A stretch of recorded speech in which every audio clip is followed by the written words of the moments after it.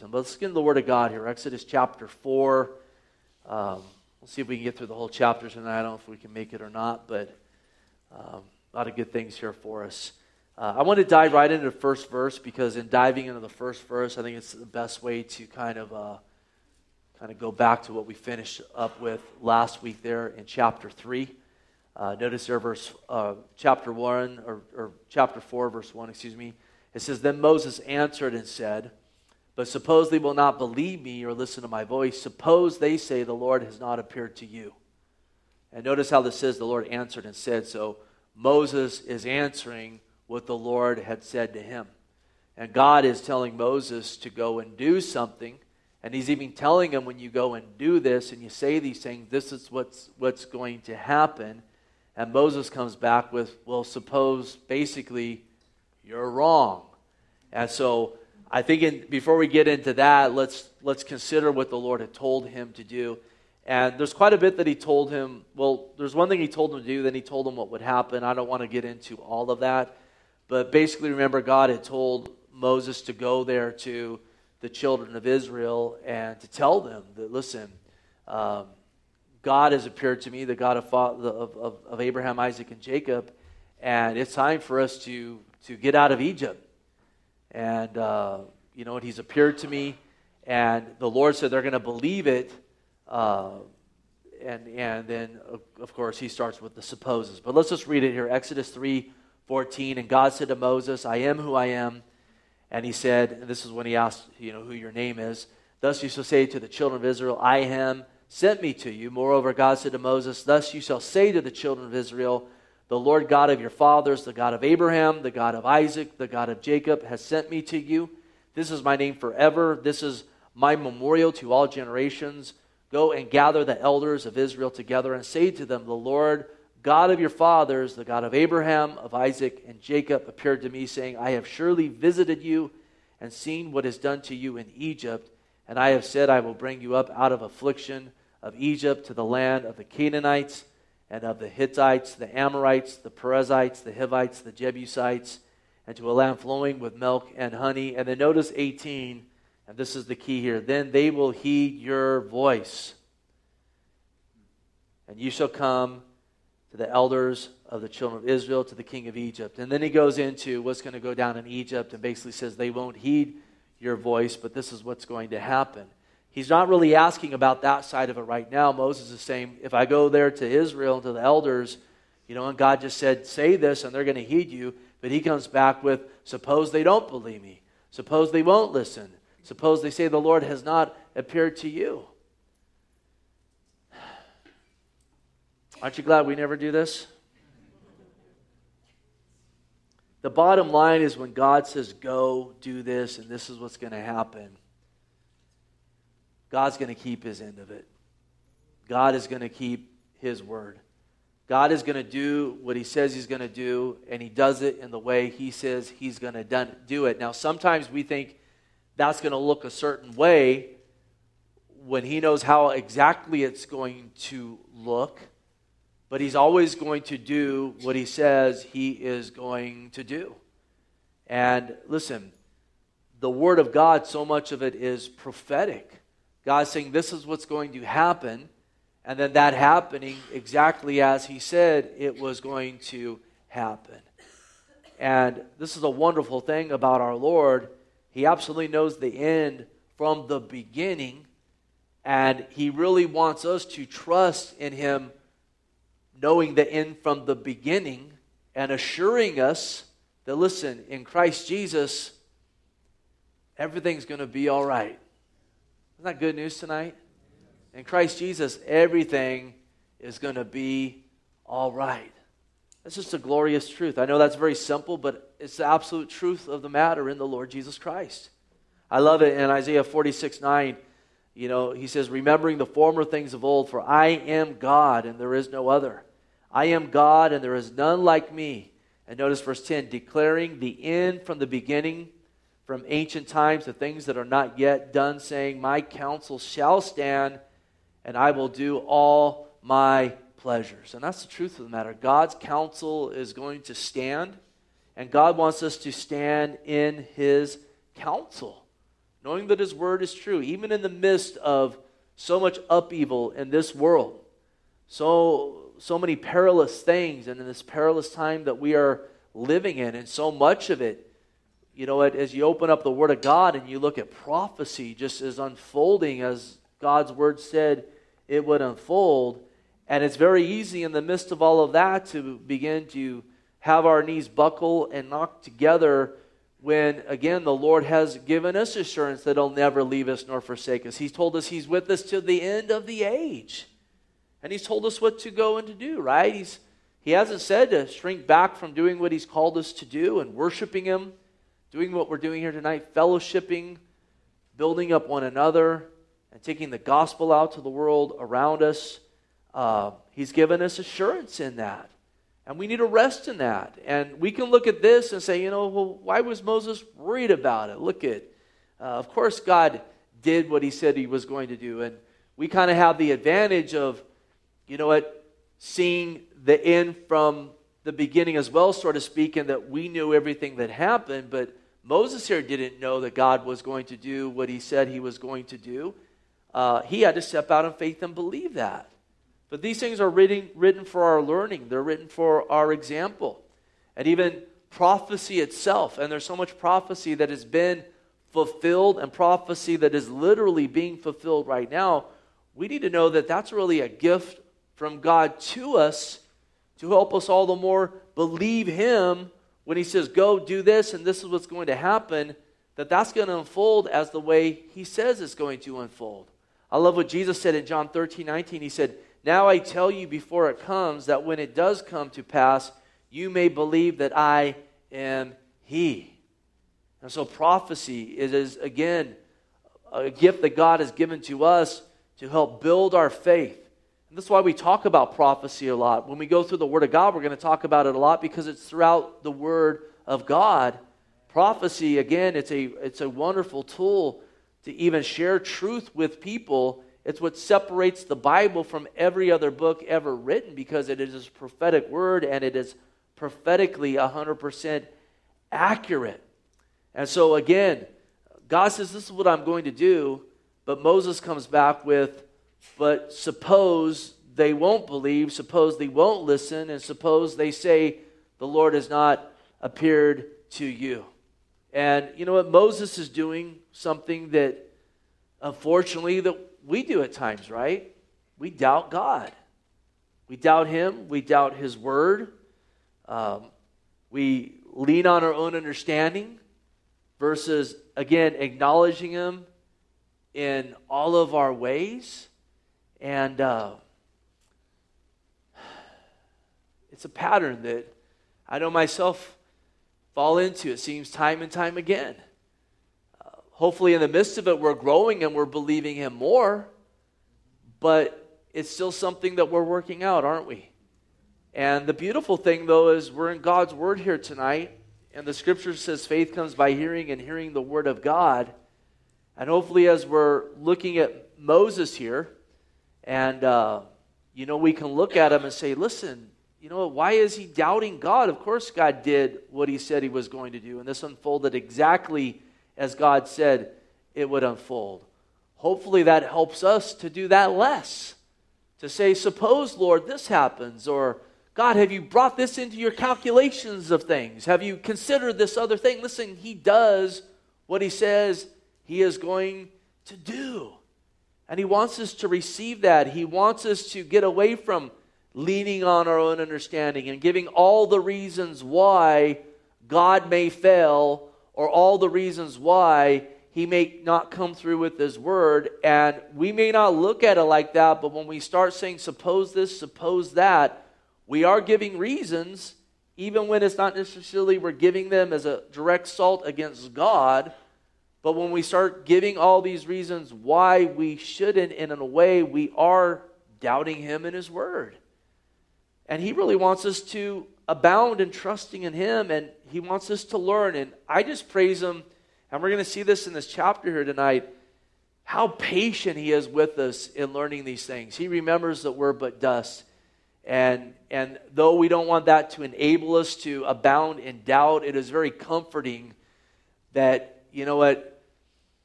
he knows that we're a work in progress. And so on one hand, I think, you know what, there's an exhortation and a call to believe, but what encouragement and comfort we have in knowing that he's gracious and he's patient with us. But, you know, it's a Proverbs 3:5 thing. Trust in the Lord with all your heart. And again, lean not on your own understanding. In all your ways acknowledge him, and he shall direct your paths. And, you know, God's appearing to Moses here in a bush that's not being consumed. Told him to take his sandals off his feet because where he's standing is holy ground.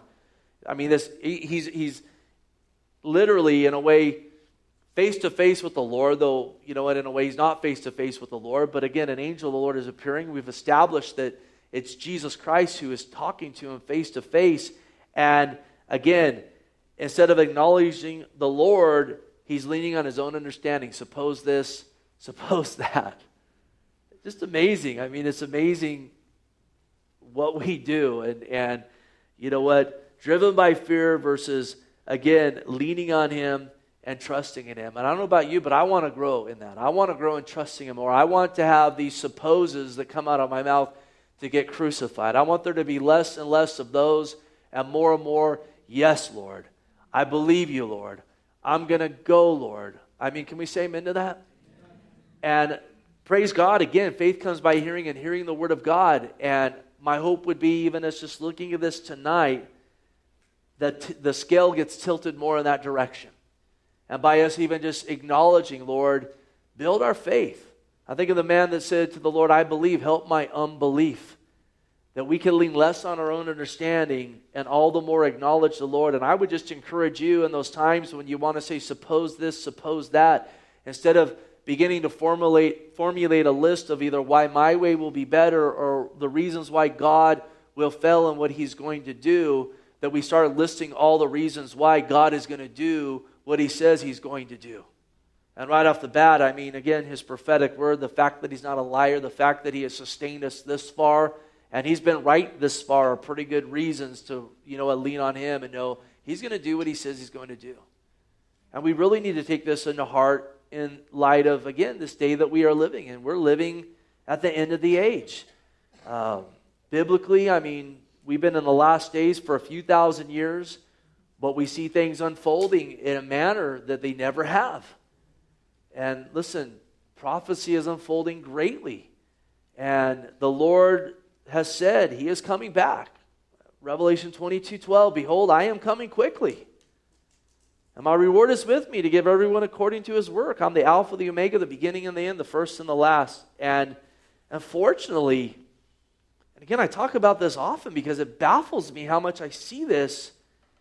I see more and more professing Christians giving reasons why he's not coming back quickly, then taking him at his word when he says, I am coming quickly.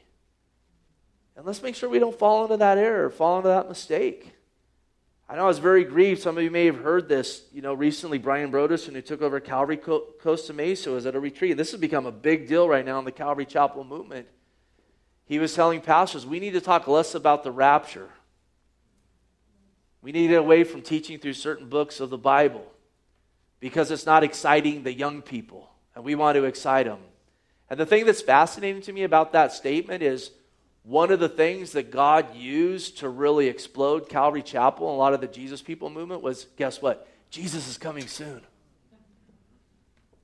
Any hippies here tonight? Any converted hippies? I mean, wasn't that the thing? Jesus is coming soon?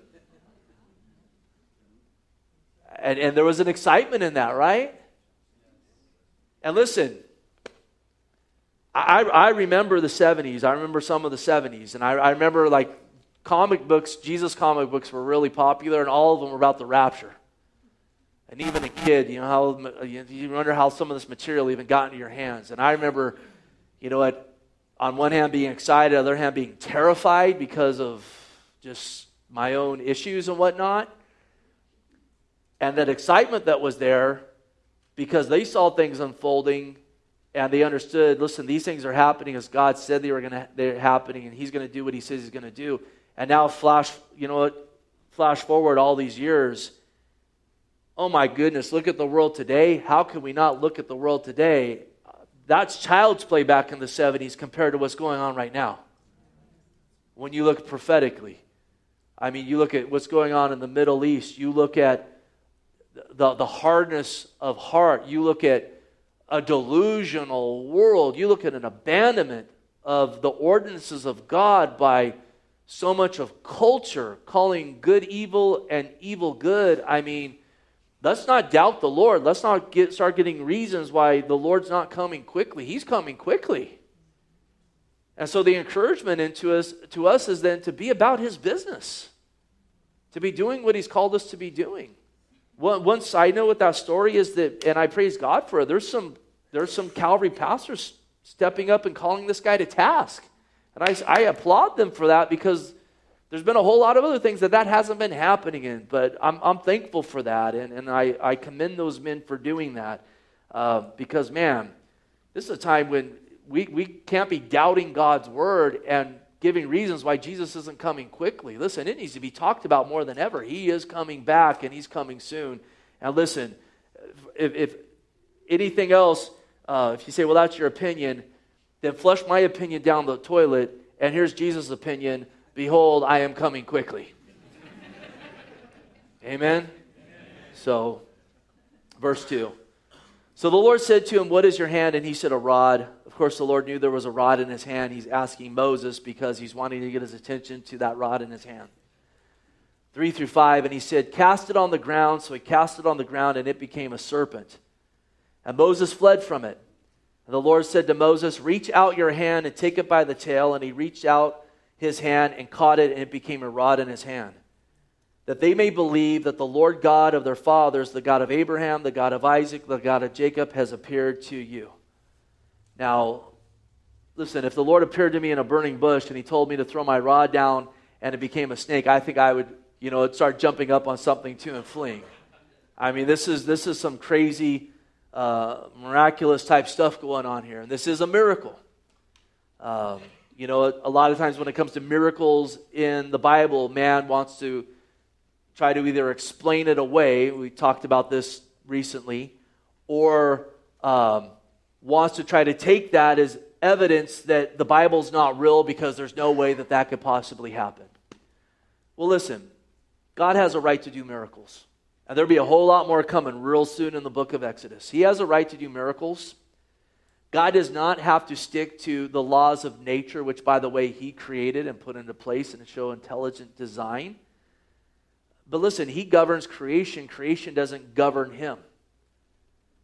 And He's within His right to do a miracle and to do things that man cannot explain and figure out. Creation itself is a miracle. And it's something that men will never be able to calculate because God spoke and it happened. And something came from nothing. But I think it's just encouragement to us to keep it in our mind that, again, we serve an all-powerful God. And as Jesus said there in Luke 18:27, the things which are impossible with men are possible with God. And so, you know what, I know it's just kind of it goes along with this, but the Lord, I just feel like it was impressed on my heart to share that. And maybe just that's a word for someone here tonight, that you're in a place of where Moses was, suppose this, suppose that, and you're even giving all the reasons why God can't do something. Listen, God can do whatever He wants, whenever He wants to do it, and answers to nobody in doing it. And if He wants to take a rod and say, throw it down, it's becoming a snake, guess what? It's becoming a snake. Now, this would cause Israel to believe. And if we get down to verse 30-31, He goes and He talks to them. He throws this down, and they're like, wow. And they believe. The Egyptians, though, would not be impressed. We'll read later on, Lord willing, in Exodus 7, that, you know what, Moses is there before Pharaoh saying, let my people go. And Pharaoh, as God said would happen, begins to harden his heart. So Moses does the old staff trick, and they're just like, yeah, whatever. And the sorcerers, remember, throw their staffs down, and that happens as well. And they basically turn their back, but the difference is that Moses' rod goes and swallows his snake swallows their snake. And they get out of the room either without seeing, or they just shrug their shoulders and they harden their hearts. And listen, that doesn't convert them. And as wonderful as miracles are, and again, we don't want to limit the Lord and what He can do. you know what, it's the gospel that saves people. And it's interesting, what would actually get some of these Egyptians to repent and step out in faith? It would be putting the blood of those slain lambs over their doorpost. And let's just make sure we never put the pursuit of miracles and signs and wonders over the pursuit of Jesus Christ and the proclamation of the gospel of Christ. Because as we've seen there in James, it is that gospel that brings us from that place of death to life. And then listen, I want the Lord to do whatever the Lord wants to do, but pursuing Christ and the Word is going to help us to distinguish between what's God doing and what is the enemy trying to imitate. And there's a lot of imitations today.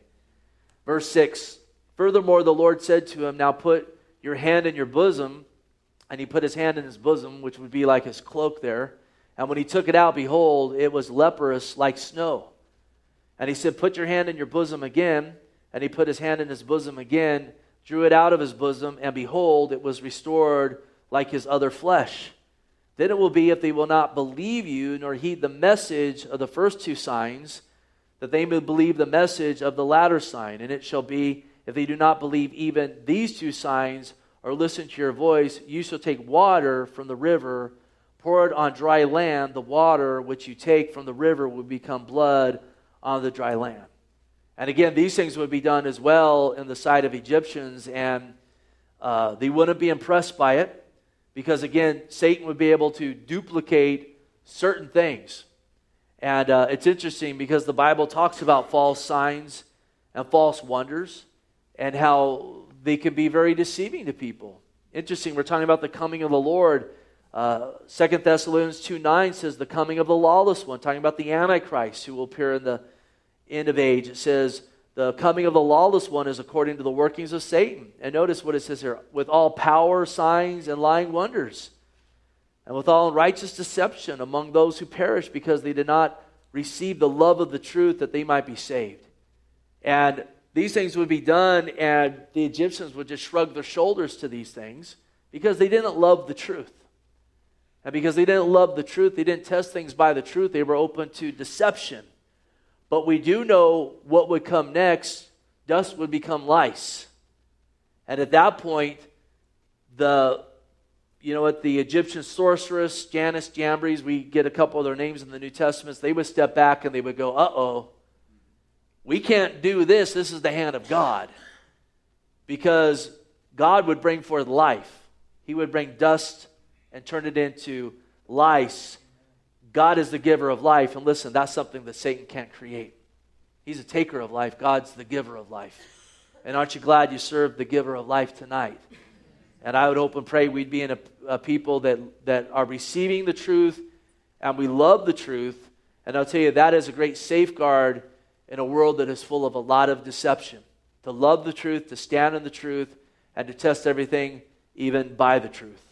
Well, notice verse 10. Then Moses said to the Lord, O my Lord, I am not eloquent, either before nor since you have spoken to your servant, but I am slow of speech and slow of tongue. This guy's just pulling out all the stops here.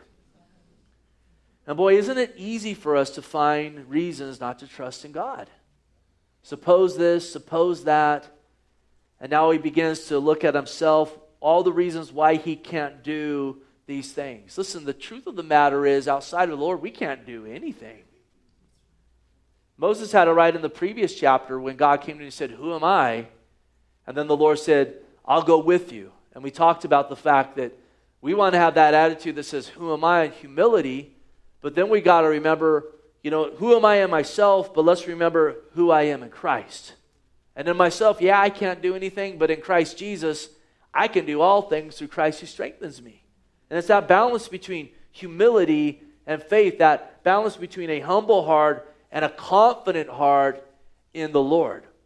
At this point, though, Moses, he's either come to the place where he's been in the desert so long that he resolved he was never going to go back, or maybe he's looking at himself just saying, I'm an 80-year-old man now, so surely, the Lord can't use me. We do know that in Acts 7:22, later on, when Stephen is talking to the Pharisees, he gives this commentary. He says, and Moses was learned in all the wisdom of the Egyptians. And notice, and was mighty in words and deeds. That's commentary from the Holy Spirit through Stephen. He was mighty in words and deeds, but Moses is saying, I'm not eloquent. You know what? Neither before nor since you have spoken to your servant. I'm slow in speech. Well, God said he was mighty in words, and Moses said, I'm slow in speech. So I look at it as he's either lying, thinking he can lie to God, and you can't lie to God. I don't know if Stephen's referring to an earlier time and some physical ailment had come upon him, so maybe he is being truthful at this point. Or it's just an excuse. Probably that's most likely what's going on. I'm trying to excuse my way out of this. Or it's just a lack of confidence, again, in the Word of God and the call of God. And you know what? In that, it's a lack of faith. And the Lord does not want us, again, he wants us to have a humble heart. He wants us to have that who am I mentality. But at the same time, he wants us to know who we are in Christ. And he wants you to know who you are in Christ, that you're a conqueror, more than a conqueror. You're an ambassador. You've been given gifts. You have the empowerment of the Holy Spirit. We have his word. And he wants us to, again, not question him in what he's called us to do. And again, it's not us being cocky or arrogant in ourselves, but if he calls us to do something, he's going to empower us to go out and to do it. And in that, he gets the glory and he gets the praise. And I think there's truths here that are liberating, because sometimes it's a thing we're all caught up in ourselves. I'm this, that, or the other. That needs to be crucified. We're going to talk about that in James this weekend, where if someone thinks he's religious, but he doesn't bridle his tongue.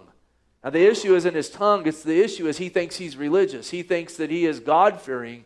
Well, what's the standard that someone's even come up with that? Because the standard is Jesus Christ.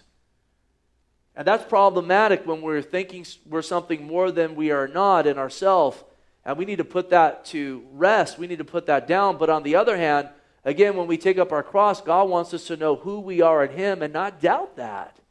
And so on one hand, we should be in a place where we are, pursuing humility, but we are pursuing, again, confidence in the Lord. And that's the proper balance. And when those things get out of whack, everything gets messed up. So let's ask the Lord to help us to have a humble heart, but at the same time have a heart that has faith in the Lord, that, listen, if God calls me to do this, I'm going to go and do it, and I'm going to do it well in Jesus Christ's name to his glory. I mean, that has to be the mentality. I know I've wrestled with this for many years being a pastor, and even starting off at a very young age with very little training and so forth, but I knew God had called me. And just leaning on that, I'm going to lean on the call of God. And if God's called me to do something, then God's going to empower me to do it. And I think God gifted me with that early on because, again, when you're a young pastor anyway, there's a lot of criticism. Probably most of it's warranted. But God raises up people in different ways. And he raised me up in a way where I don't think he wanted me to go to a seminary or whatever. And I look back now and I say, thank you, Jesus. But there was a confidence there that, listen, I don't have to be intimidated by anybody because God's put a call on me. I know on myself, I am nothing. I was voted the shyest person in my junior high school. And now I'm here, at a public orator for the last 25 years. But that's the balance. I know I'm but dust. And I want to know in that and grow in that. But listen, I want to walk in the confidence of the Lord Jesus Christ. And God wants us to be abounding in that and growing. I haven't arrived in that. I'm not trying to make this about me, but I want to share with you that that's where biblically the Lord wants you to be. And he doesn't want us doubting like Moses here and giving all these reasons why I can't. Those are not coming from God. That's coming from the enemy. That comes from your own heart that is deceitfully wicked. You can do what God has called you to do. Go do it with your confidence in him. You can parent like God wants you to parent. You can be a spouse that God wants you to be. Single and walk in victory as God's called you to be. The ministry, to be bold, to teach the word, to go and serve others. Let's put our confidence in him, and amen, and go do what he's called us to do. He equips his soldiers. Listen, he doesn't say go fight a battle, but I'm not going to give you the equipping. We got to just take it up and go and do it with confidence in him, not shrinking back, not doubting. And I get passionate about it because I think the enemy again, so oftentimes gets in with these lies, and we listen to them, and it limits so much of what the Lord wants to do through us for His glory. You know, just like Moses, what he's fallen into right here, giving all these reasons why he can't. Verse 11, so the Lord said to him, who has made man's mouth? Or who has made the mute, the deaf, the seeing, or the blind? Have not I the Lord? Now therefore go, and I will be with your mouth and teach you what to say. Again, He's made us out of dirt. He made us out of dirt. He's given us the ability to speak. He's assured us, again, in the Scriptures that in Christ Jesus, He wants to empower us. And there are several passages that even, we're to study ourselves, to show ourselves approved, but He speaks of, giving us the words to speak, especially in those crunch time hours, where He talks about that in Mark 13 and persecution and so forth.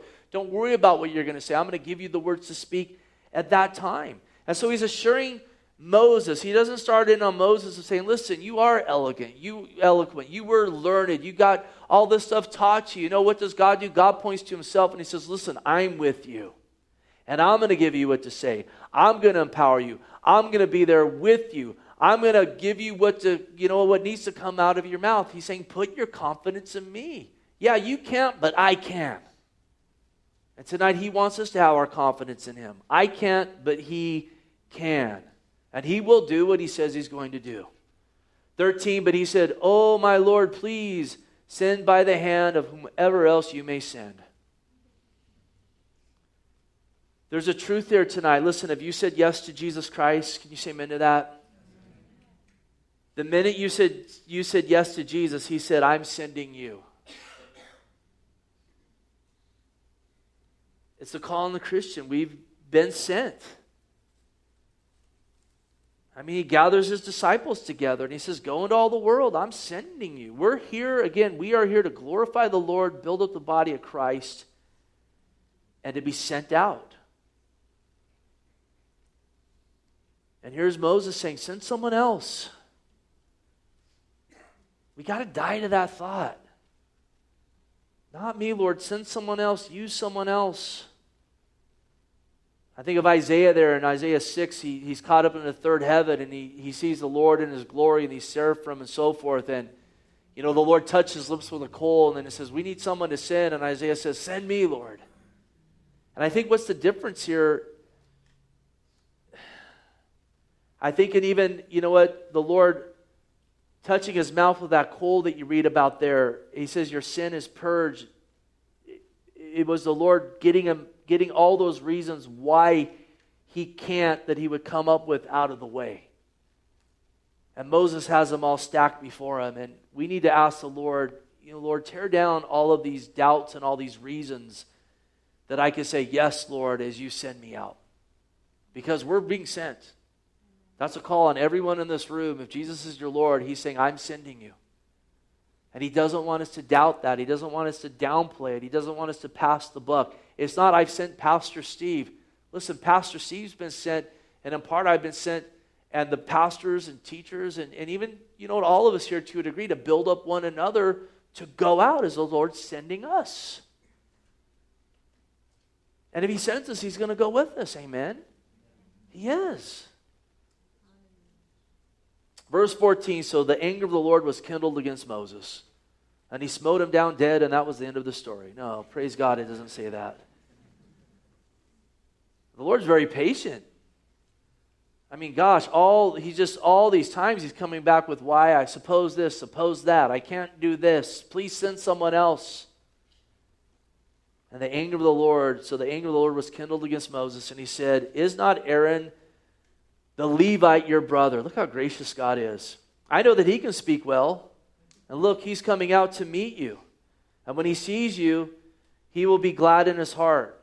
Now you shall speak to him and put words in his mouth, and I will be with your mouth and with his mouth, and I will teach you what you shall say. So he shall be your spokesman to the people, and he himself shall be as a mouth for you, and you shall be to him as God. And you shall take this rod in your hand with which you shall do the signs.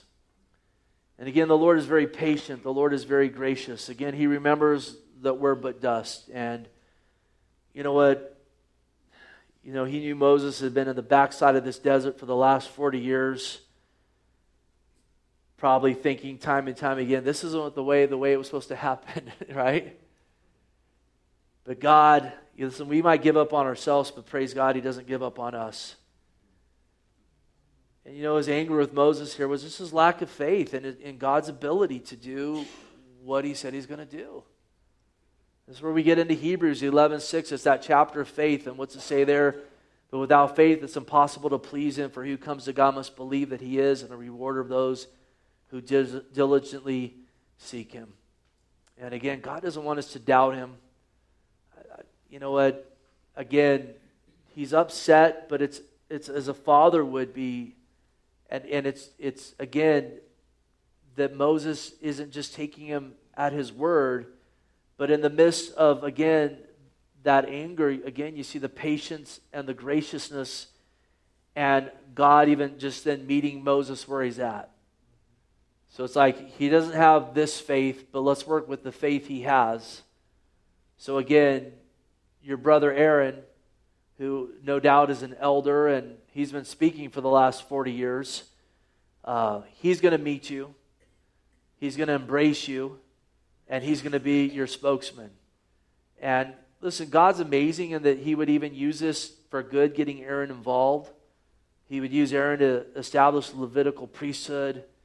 And it would be a glorious thing despite Moses' doubting. But I have to believe that, you know, Moses perhaps forfeited some reward here. I mean, he was still rewarded, and God was still gracious. But I was thinking about this, you know, there in Matthew 25, the parable of the talents, the one that buried that talent. The Lord said in Matthew 25:28, so take the talent from him and give it to the one with 10 talents.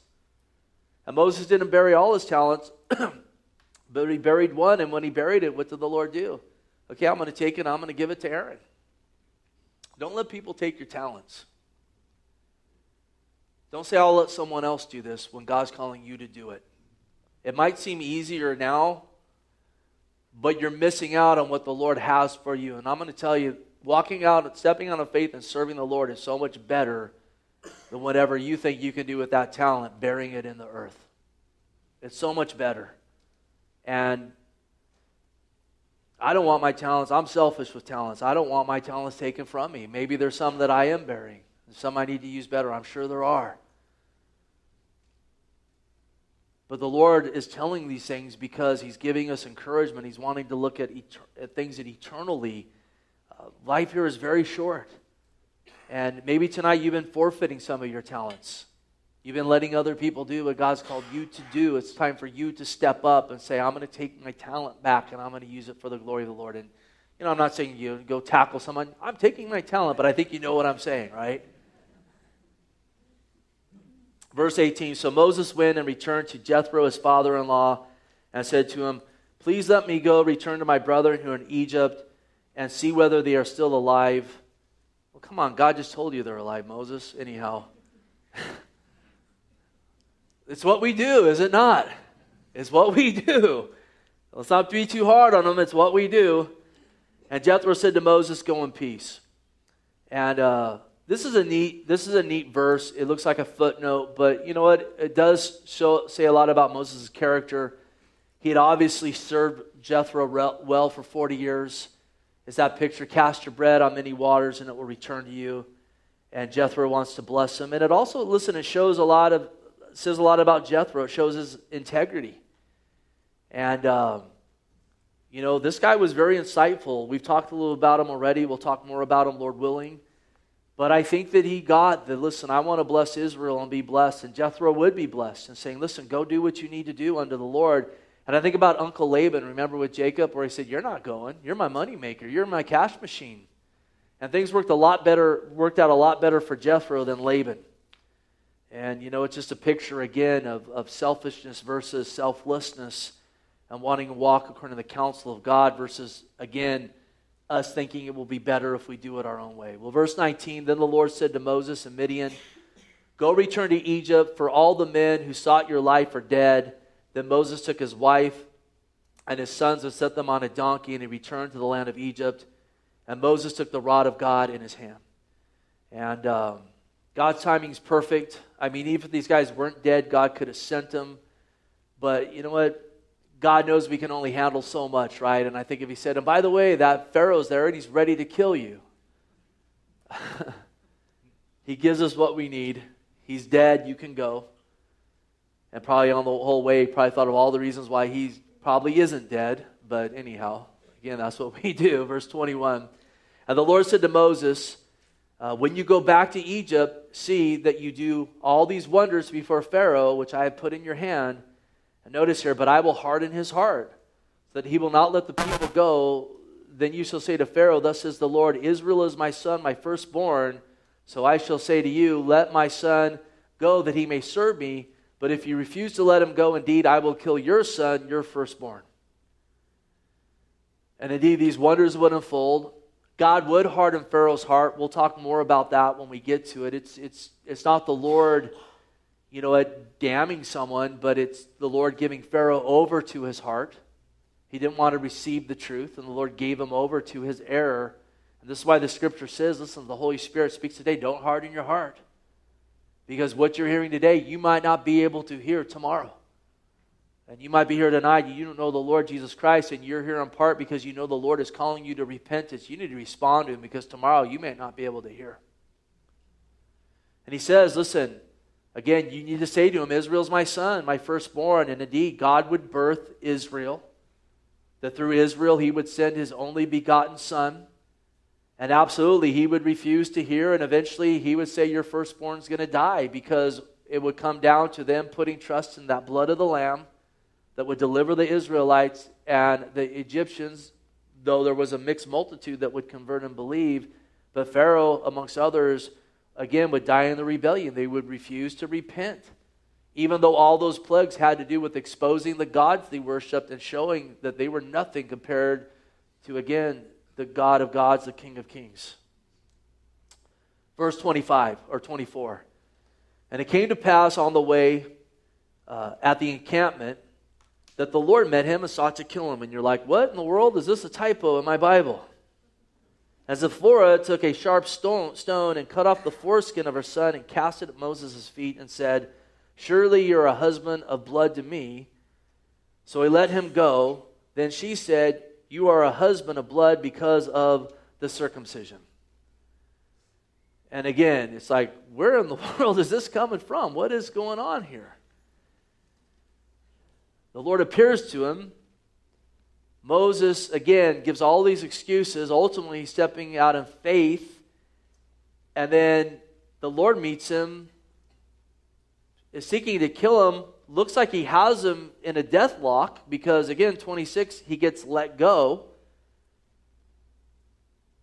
And Zipporah, again, in the middle of this, circumcises one of the sons and casts, again, the foreskin at his feet and calls him a husband of blood. I get asked about this verse all the time. We started in Exodus, and before we were in chapter 1, said, hey, what's up with that Zipporah calling, Moses a husband of blood? Listen, to be able to move forward, you got to obey. And God puts our faith to the test. Remember this covenant that God had made with Abraham of circumcision. It was predicated on faith. Abraham believed God and was accounted to him as righteousness. But what was the sign of that faith? They circumcised their males. It was symbolic of the covenant that they had with God. And here's, again, Moses stepping out in faith, but this was a hindrance because he had faith, but he wasn't acting on it. And how is he going to go minister to all these individuals outside of his house when his whole own household was out of order? So Zipporah, again, goes and does this, casts it at his feet and calls him a husband of blood. And it seems, again, that she didn't have an understanding of all of this, probably because Moses had not done a good job explaining it to her. he hadn't shared with her most likely the importance of these things, had downplayed it because they were on the backside of the wilderness and it wasn't an issue. And men, we got to know that if we're not going to lead our families in the way of the Lord, and a lot of times men do that thinking that it's going to be the easier road and there's going to be more smooth sailing, it's going to come back to bite. And you could say, so to speak, the chickens came home to roost of her not understanding this. And him not at some point saying, listen, woman, it doesn't matter what you think. We're going to honor God in our home and we're going to do this. And I know that a lot of people would boo and hiss, you know what, a pastor's saying that? But men, God's given you a backbone. It's time to use it. Not to trample your wife. This wouldn't be him trampling her. Yes, we need to love our wife as Christ loves the church. But sometimes that includes, you may not get it, but God's called us to do it, so we're going to do it. And I know he'll sort it all out. Because it's interesting, over the years, I've heard this verse quoted to me a lot of times. You know who it always was by? Women who were married to Christian men who did not have a backbone. And for some reason, they stumbled across this and they said, he's a husband of blood to me. It's just ironic. And maybe that's just my experience, but I've seen it over and over and over again. We're to love our wife as Christ loves the church. That includes, again, absolutely putting them before us and so forth and serving them biblically. But at times it means you may not get it, but I'm going to go and do it. Because the four should not have been doing this. Moses should have done this 8 days after the kid was born. We're going to finish this. And if we have to come back a little at the end here, we will. But we're almost done. 27, and the Lord said to Aaron, go into the wilderness to meet Moses. So he went and met him on the mountain of God and kissed him. And Moses told Aaron all the words of the Lord who had sent him and all the signs which he had commanded. And this is awesome. I mean, 40 years, it's you know what, it's reality TV moment here, this reunion, right? I mean, what a beautiful picture. And I love it because, again, the Lord is even paving the way and that he's impressed these things on Aaron's heart. And you got to know when the Lord's called you to do something, he begins to pave the way. He's already paving the way before you were even taking your first step. And he's paving the way. He's pressing this on Aaron. And then it is awesome. Moses gets out there and he shares the word of the Lord, which Moses is getting raised up here. We're a work in progress, aren't we? And the Lord's raising him up even as these things are unfolding. He shares the word of God, always the best thing to do. And then finally, 29 through 31, and Moses and Aaron went and gathered together all the elders of the children of Israel. And Aaron spoke all the words which the Lord had spoken to Moses. Then he did the signs in the sight of the people. Drum roll. Remember we started, suppose this, suppose that. Suppose they don't believe me. So the people believed. Imagine that. God did what he said he was going to do, and it happened the way God said it was going to happen. Real simple, too. They shared with them. They threw the rod down, did the old bosom trick a few times. We believe. They've been crying out. Moses in the desert, they've been crying out. We want to deliver. No doubt these elders have been talking about the word of God that had been given to Abraham, that they were going to, you know what, be delivered. They're crying out. Moses here on the backside of the wilderness thinking, you know what, I've been there. That place was horrible. God's paving the way, isn't he? Listen, you need to know there are people in our culture that are crying out, I want to be delivered. And we need to go. And too many times we think of, again, the Pharaoh that wants to kill us, the skeptic, you know, I'm not going to know what to say. We need to put all that aside and know, listen, there's some lost sheep out there, and Jesus came for the sick, not those that say they don't need a physician. So if along the way there's a few people that snub me or whatever else, so be it. But there's some lost sheep that need to get saved that have been even crying out for deliverance. I want to go because the Lord's paving the way. So the people believed, and when they heard that the Lord had visited the children of Israel and that he looked upon their affliction, they bowed their heads and they worshiped. Isn't that awesome? They worshiped. They said, wow, God cares about us. God is sending a deliverer to deliver us. We want to worship you. And again, we got a world around us with all kinds of people in bondage, and they hear the gospel. I mean, aren't you here tonight? You heard the gospel and you worship. God cares about me. Jesus died for me. Let's keep that in mind when he says go, versus all the reasons why I shouldn't, because people might look at me weird. They might not be my friend anymore.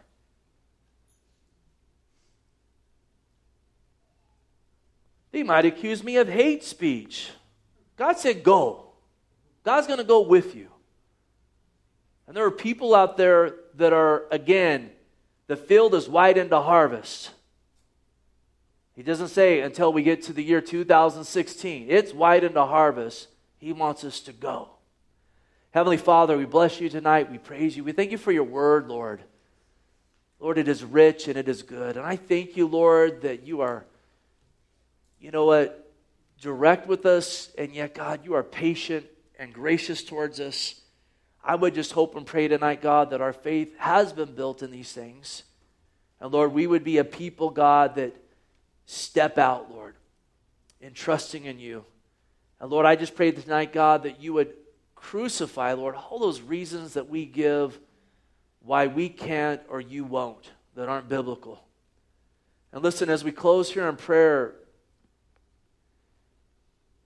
if you don't know Jesus Christ tonight, listen, he died on the cross to pay the penalty of your sin and my sin.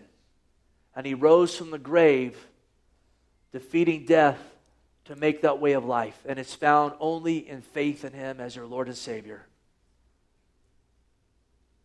If you don't know him, listen, he's calling you tonight to come to that place of forgiveness and salvation and eternal life through trusting in him as your Lord.